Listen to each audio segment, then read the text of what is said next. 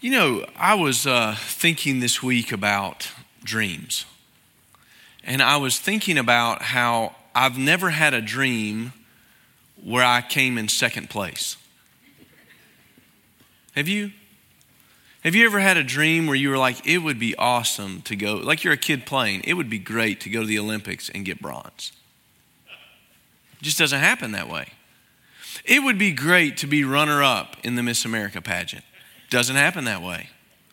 In our dreams, we win, right? I mean, that's kind of the thing that happens. That's what makes the fantasy world of a dream so awesome, right? Is you get to go and you get to hit the last second shot, or you get to save the damsel in distress, or you get to fight off the dragon, or you get to produce the Broadway show that everyone comes and loves. And that's kind of what happens. And oftentimes we think about the longings of our lives, and the longings of our lives really have us up on top. We want to think about doing things like, being able to win in business so that we can work less, travel more. And I talk to people, they say, I'm just hoping to retire early. I want to pursue the pleasures of my life, the hobbies of my life. I want to be able to do those things. And oftentimes our dreams don't match reality, do they? I mean, that's why they're dreams. But what oftentimes our thinking about those things, if we're being really honest, it really doesn't match the reality of the unseen world. And that's a world that we don't spend a lot of time thinking about. You probably thought about the world, and if you're a student, you think about the world at school. You know, it's a little bit smaller world, but that world is everything to you. If you're kind of entering your career, you may be thinking about the world that's in front of you, or if you're a person who is kind of attuned to world events or national events, your scope is bigger as you think about all of those things. But have you thought about the unseen world lately? Most of us don't. And that's what I'm going to ask you to think about with me today. From Ephesians chapter 6 and verse 10.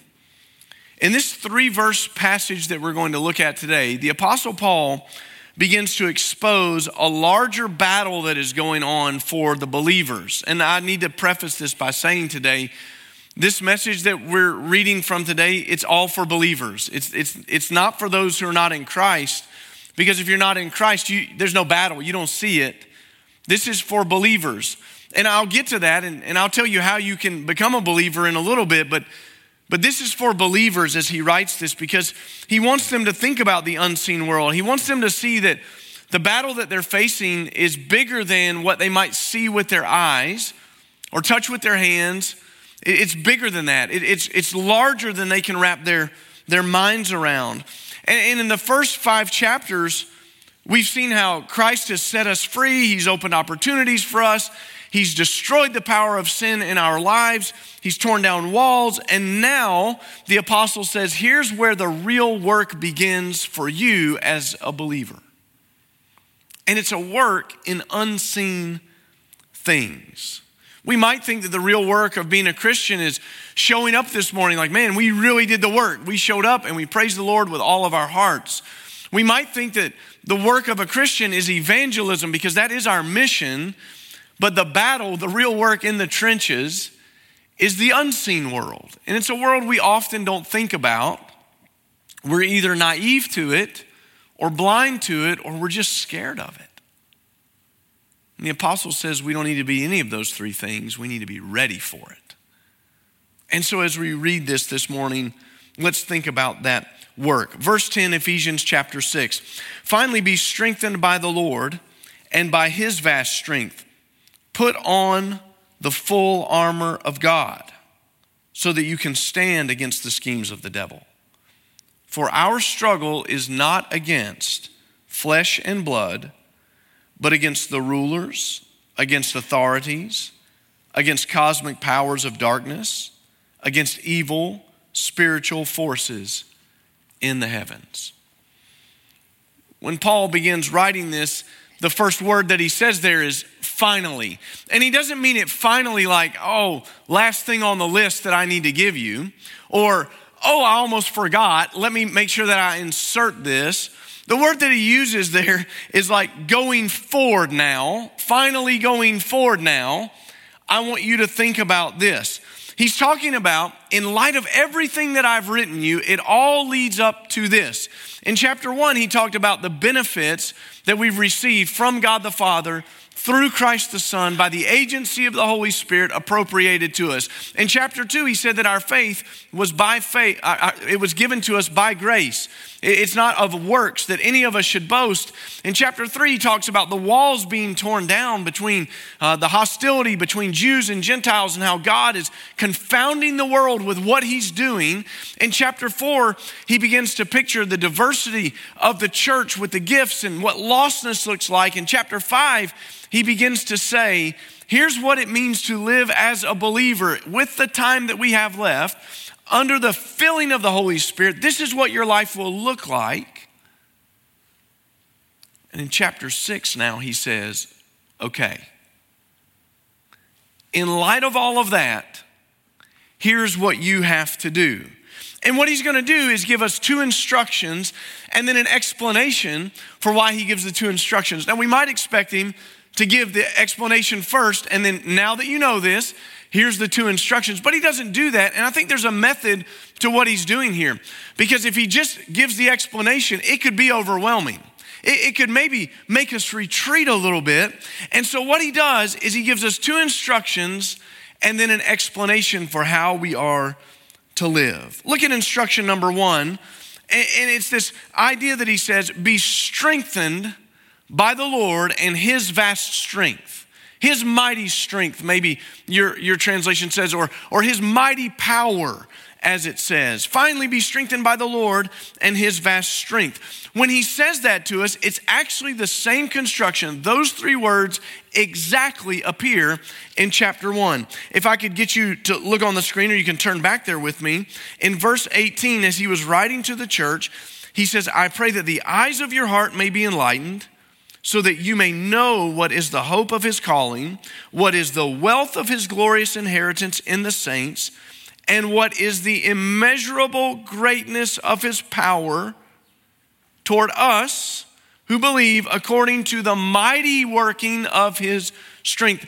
Greatness of power, mighty working of strength. And what he's talking about there is that God's power was displayed for us on the cross. So when he's telling you, this is the strength that you're tapping into, this is the strength that I want you to be strengthened with, he says it's the same power that raised Jesus from the dead. That's the power of God displayed for us. And as he does that, we keep reading in chapter 1, he says he exercised this power by raising him from the dead and seating Christ in the heavens, far above every ruler and authority, power, dominion, and every title given, not only in this age, but in the one to come. And he subjected everything under his feet, and appointed him the head over everything for the church, which is his body, the fullness of the one who fills all things in every way. Why is Paul constantly pointing us back to the resurrection? It's because the resurrection is the greatest demonstration of God's power that has ever been. Satan thought he had won when he killed Jesus on the cross. He thought it was over, right? He thought we finally got our plan enacted. It's all working. What he didn't realize is that God was allowing that plan so that Christ could be sacrificed in our place, the spotless Lamb of God, the perfect sacrifice, so that he could die in our place, and then God would raise him from the dead and tear apart death forever. When that happened, that's the demonstration of the power of God. So as he looks back to this, he says to us as believers over and over again, so in chapter 1 and now in chapter 6, this is the power that's available to you. Horsepower is kind of a funny thing, isn't it?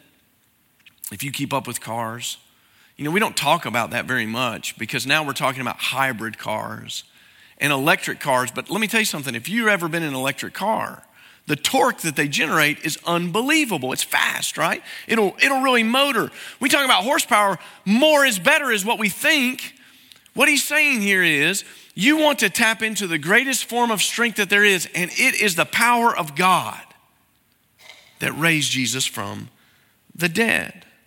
Now, this is important for us because the power is available to us going forward, and now he's saying we need to learn to rely on it because The battle didn't end when we got saved. See, a lot of us think that what happened is the greatest tension in our lives was coming out of darkness and into light. That's a glorious moment for most of us, really. That's a relieving moment for most of us because we laid our burdens down finally and we didn't have to struggle with that anymore. And if you've never given your life to Christ, I can't tell you how incredible it is to come to the place in your life where you recognize that you're a sinner and you are hopeless under the wrath of God. And to know that God loved you so much, he sent Christ to die for you. When you see that and your burden is lifted, it's a glorious thing. But that's not really the battle. The battle starts from that moment on. And Paul says, with all of this in mind, you guys have to rely on God's strength. And that's an important part for us because he's not telling us to go in the weight room and get strong. He's not saying, go figure out how to intellectually get strong. Go figure out how you can be spiritually strong. The verb that he uses there is passive. You be strengthened. Let yourself be caused to be strengthened by the Lord. Let God do the work in your life. Rely on the strength of the Lord. God does it, and he is able to cause us to be strong. So when he talks about be strengthened in the Lord and the mighty power that he has, the vast strength that is available to us, he's saying tap into the Lord and let God be your source of strength. All throughout the scripture, it's fascinating what happens. If you look at it, we're told often that we're not to be afraid, right? If you think about 2 Timothy 1:7, it says, God's not given us a spirit of fear, but of power, of love, and of sound mind. Power.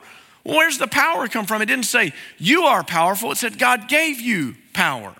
When Joshua was going to take the promised land, he was having to rely on the Lord's strength. You remember over and over again, I think it's 3 times in chapter 1. Doesn't God tell him, don't be afraid, be strong and courageous. Why?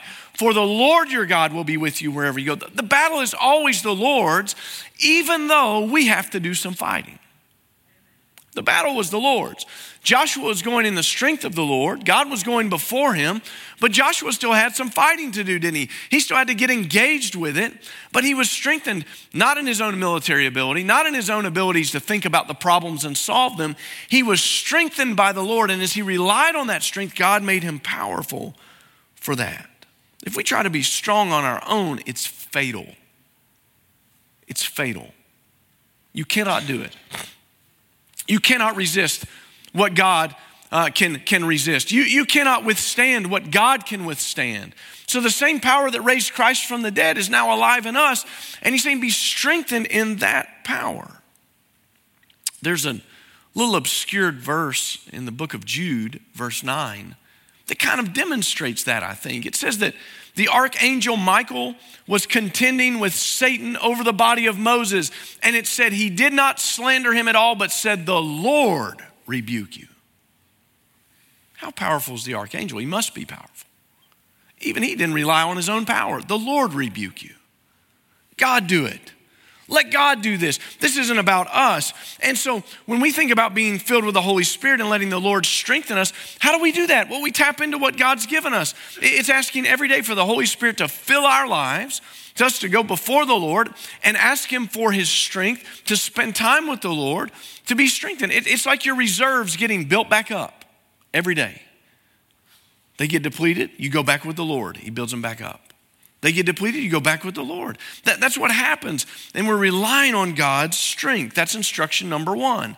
And it starts there because you can't do number 2 if you're still trying to do it in your own strength. The second instruction is this: be ready to resist in battle.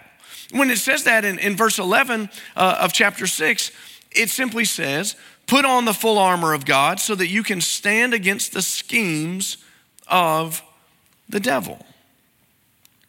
Preparation. Be ready. You think about some of the great military victories that have come in the history of the world. There could be probably no greater victory than what happened when the Allies began the invasion of France, D-Day. The preparation had been immense. It had gone on for months and years. They had planned an amphibious assault. They had planned a paratrooper assault behind enemy lines, and they were over-prepared. In fact, They were so over-prepared. One of the things that happened is they loaded down all these paratroopers with everything under the sun they might need. You know, it's not bad enough you got to jump out of a plane, but here's a rifle and here's some provisions on your back, and we're going to have this. They had this leg pouch kind of thing that they were supposed to release, and as soon as they jumped out of the plane, most of the guys lost that. It was too heavy. They couldn't keep up with it. Their supplies were scattered. They were prepared for every contingency imaginable, and the apostles telling us we've got to be prepared. You get prepared, you get strong, and you get ready to fight, just like Joshua had to do. I love what Winston Churchill said during those dark days. He said, one thing is absolutely certain, namely that victory will never be found by taking the line of least resistance. You have to stand, and you have to fight.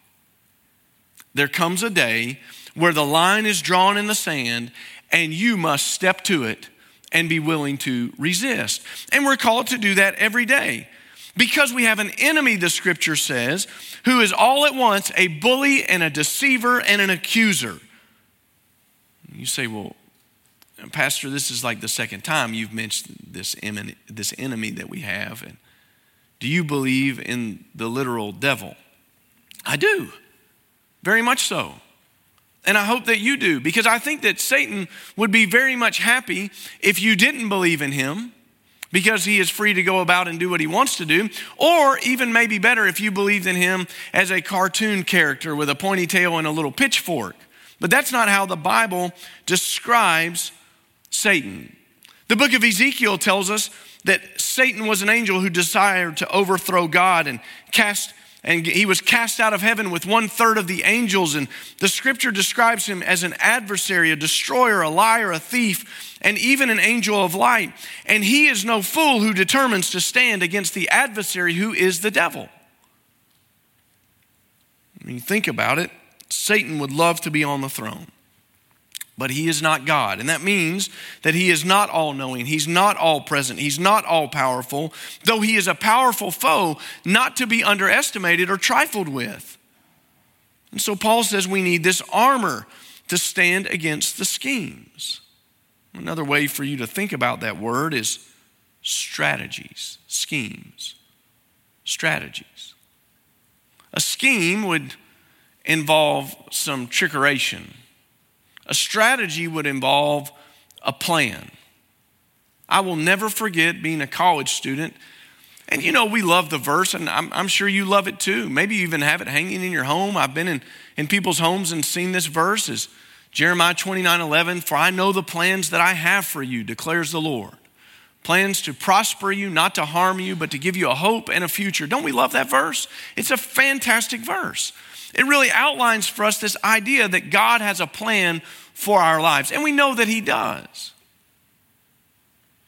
But our enemy has a plan.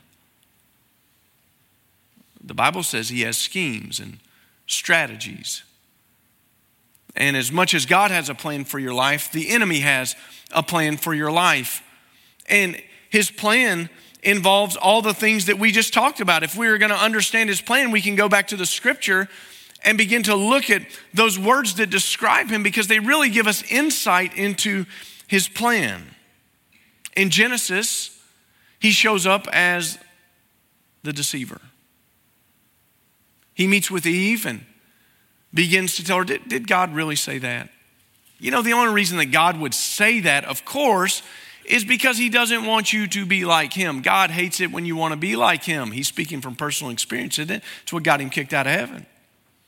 God can't stand that. If you eat this, you'll be like him. Well, Satan had tried to overthrow the Lord. It didn't work out too well.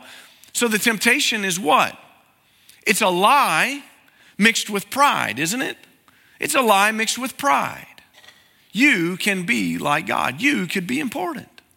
You could be all-knowing. You could be the captain of your own ship. You could find your own destiny. You don't have to be saddled down with all this weight of the Lord.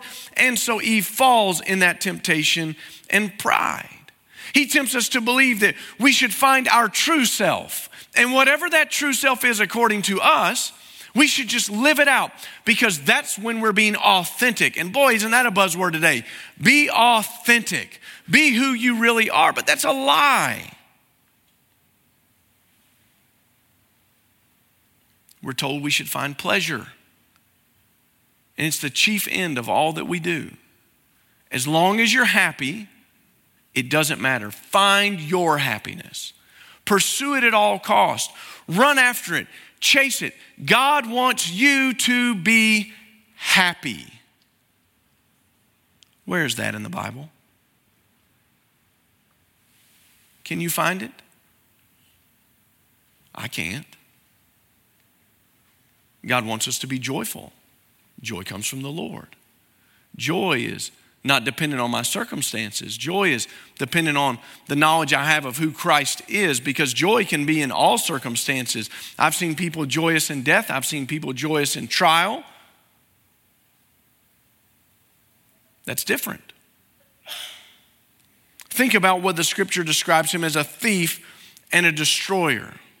When you think about a thief, you think about a destroyer. You think about an enemy who likes to take what is not his and ruin it. And so he loves to take people's lives and he loves to ruin them. He loves to subtly tell them, hey, just try a little drink. I mean, we're just told to drink all of the time. It's no big deal. Smoke marijuana, it is not bad. It's not a gateway drug. It will not get you there. You're going to be fine. Just a little bit. It'll be great. And then he wrecks your life with it. And that begins to own you, and you don't own it. It's no big deal, though. It's no big deal.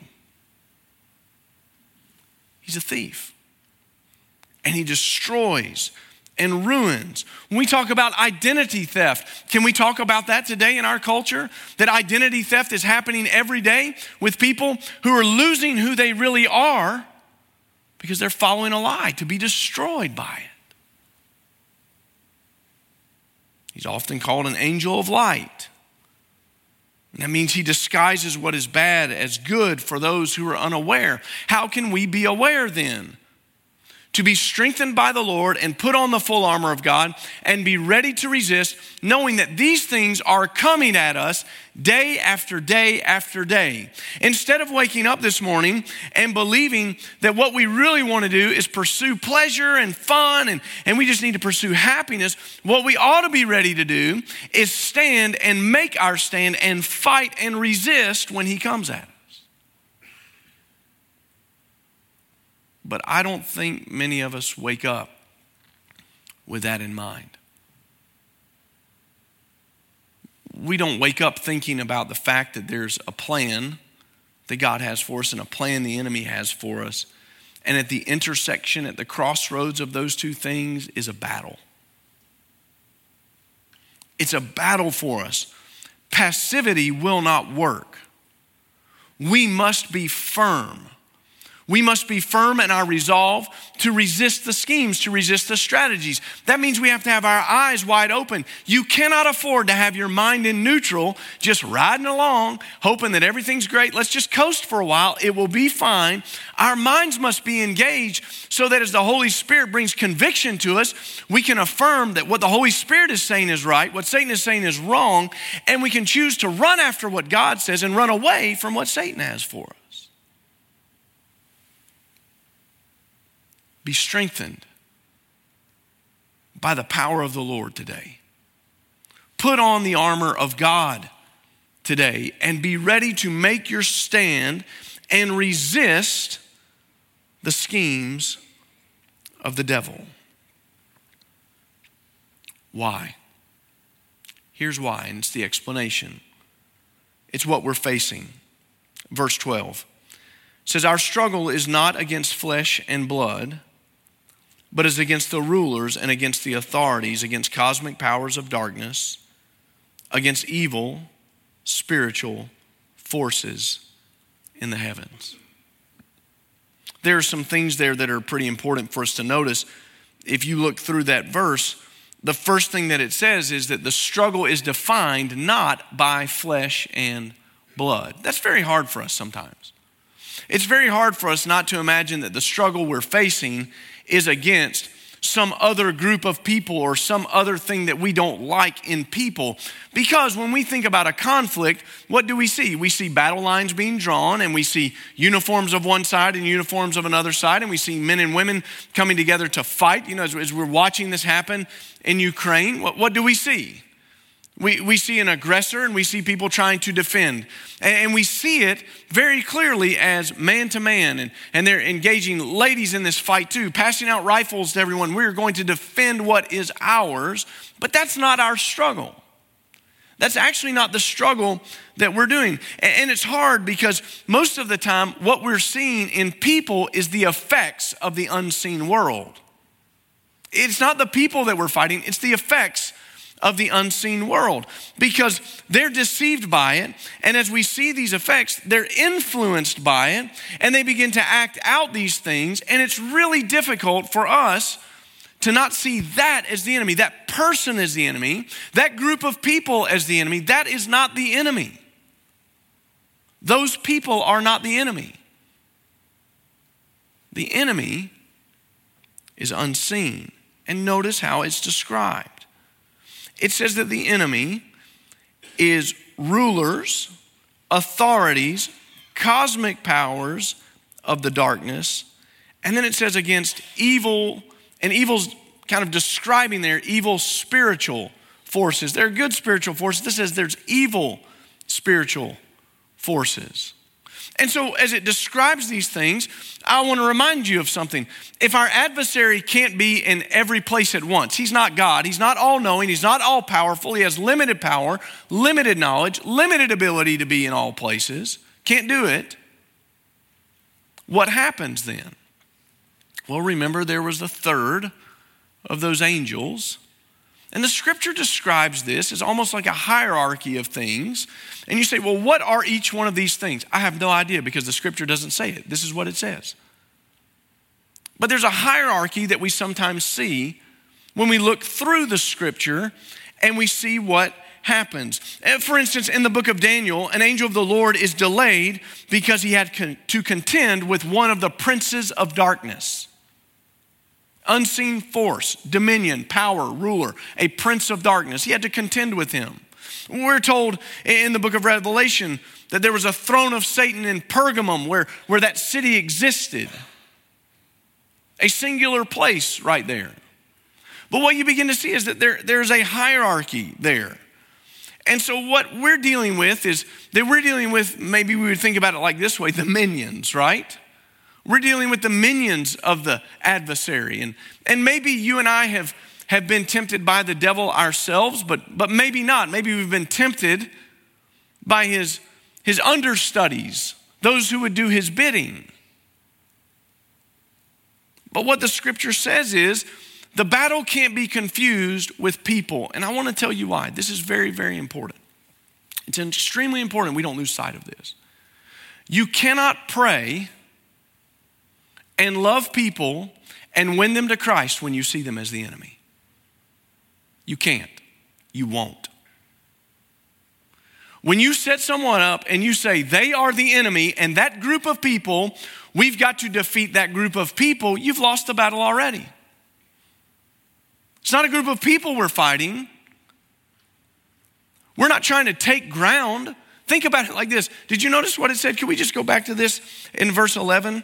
It said, put on the full armor of God so that you may stand. You may resist, stand. We don't have to go take ground back. Christ Jesus has already won. We're fighting a defeated foe who likes guerrilla tactics. You're familiar with that, right? Guerrilla tactics are, we don't stand and face you. We blend in, and then we show up and try to hit you, and then we slink back into society so we can blend in again. And that's what he does. He's fighting a losing battle.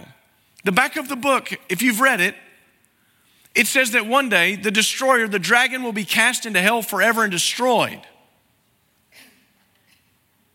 That battle is over. Death is defeated.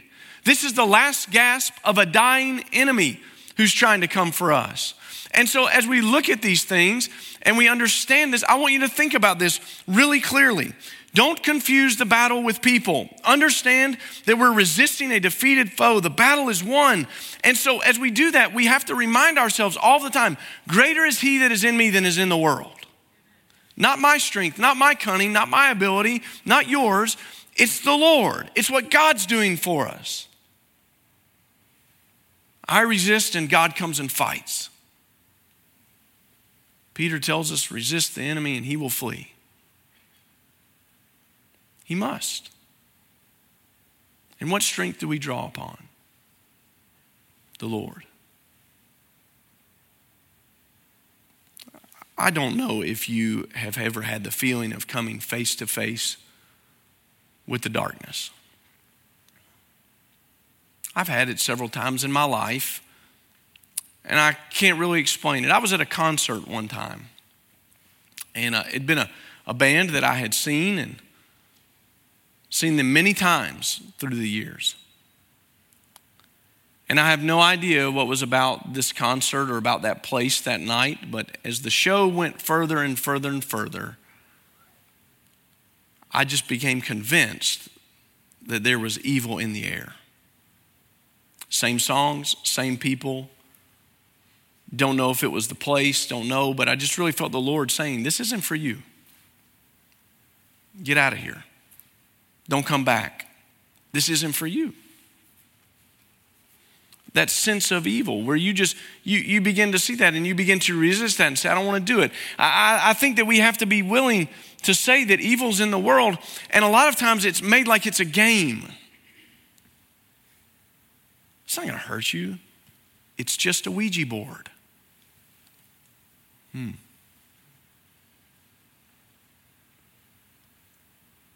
think you got your eyes open on that one, or you think that your eyes might be closed on it? It's not going to hurt me. It's just a song that I like. It's not going to hurt me. I just love going to the movies. It's not going to hurt me. I just like watching this stuff. It's not a big deal. And we're caught unaware,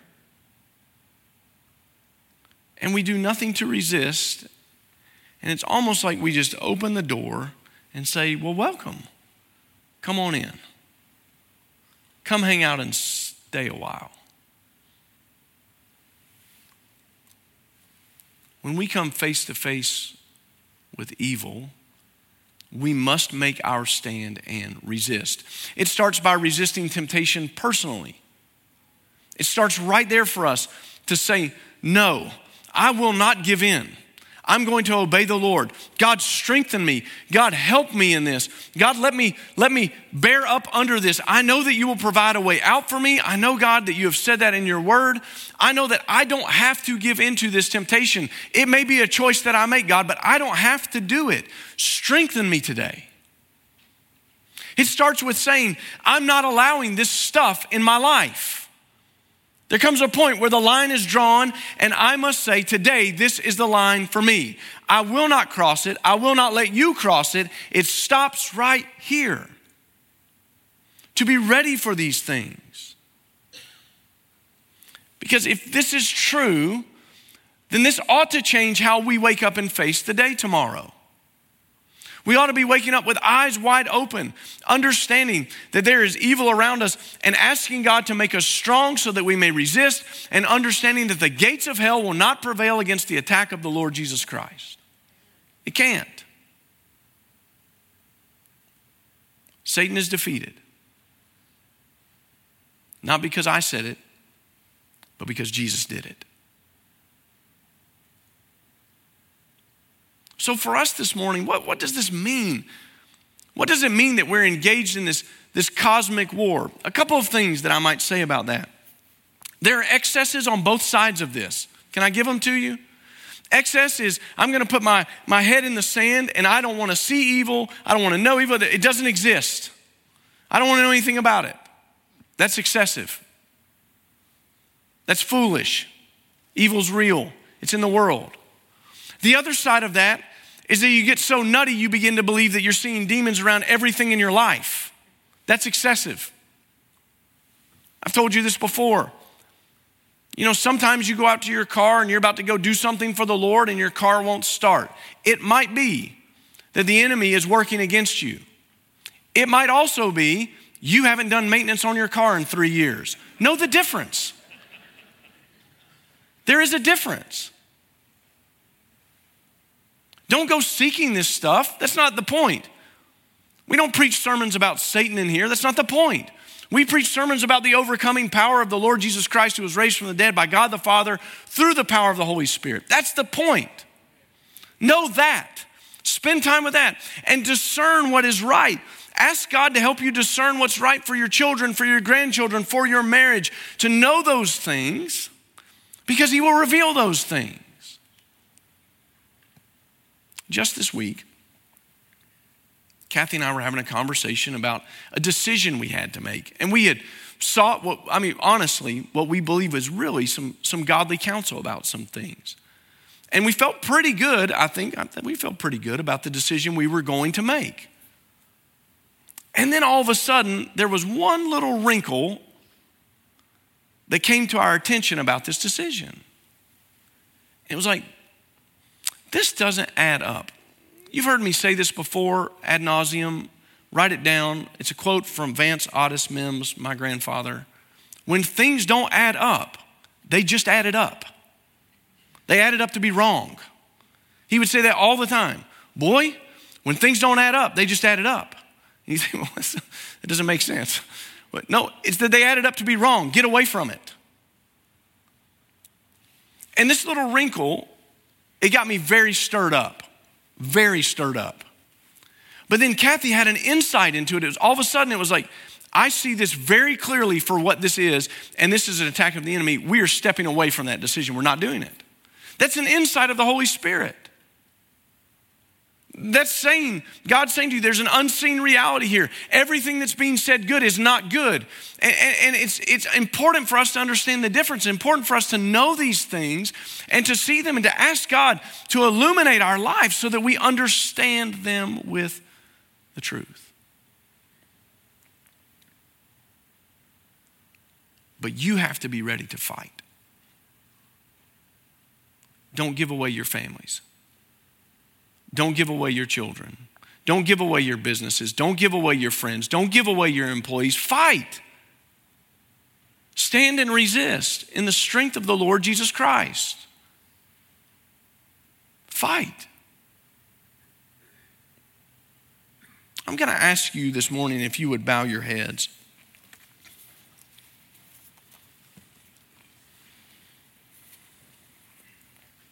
We're going to sing a hymn of invitation in just a moment. We're going to open up these altars. And the invitation is really twofold. It's going to be one for those who don't know Christ. If you've never given your life to Christ, what I'm talking about it's got to seem like lunacy. Because only Christ makes this make sense. When you're set free from the power of sin. And our prayer today is that you would know the love of the Lord Jesus Christ. How he died for you because he loved you so much. He didn't wait for you to figure it out. He did it for you so long ago. And the invitation still stands. Whosoever will can call on the name of the Lord. And anyone who does will be saved. But for those of us who are in Christ this morning, some of you are engaged in a battle. You've come face to face with the darkness right now. You know it. You feel it. You sense it. And maybe you've just been laid up and felt like you couldn't fight. Fight. Resist. Be strengthened this morning in the power of the Lord Jesus Christ and by the vast resources of his strength. Some of you are entering into things where you're going to be confronting darkness on a day-to-day basis. Your job leads you there. Fight. He will fight for you. And so as we sing this in just a moment, after I pray for you, I'm going to ask you to come and maybe come to the altar and just ask the Lord to fill you with his presence, his strength, and ask him to fight for you and to give you wisdom In the next couple of weeks, we'll talk about putting on the full armor of God and what it means. But today, to make your stand and say, not anymore. Father, how we call on your name and we call on your strength. We ask, Lord, that you would do what only you can do, and that's to fight for us. Strengthen us. Lord, we believe we are able to stand and resist because of what you have done. And we call on your great strength this morning to strengthen us for the battle, for the days that we're facing, for the schemes and the strategies of our defeated foe. And Lord Jesus, we claim your victory over our lives today, because you have fought the battle of death and you have won. You have conquered all, and everything has been placed under your feet. And one day, you will destroy our adversary forever. How we long for that day, and we pray for it. And we ask you to come quickly, Lord Jesus. But until then, give us the strength to fight. In Jesus' name we pray. Amen.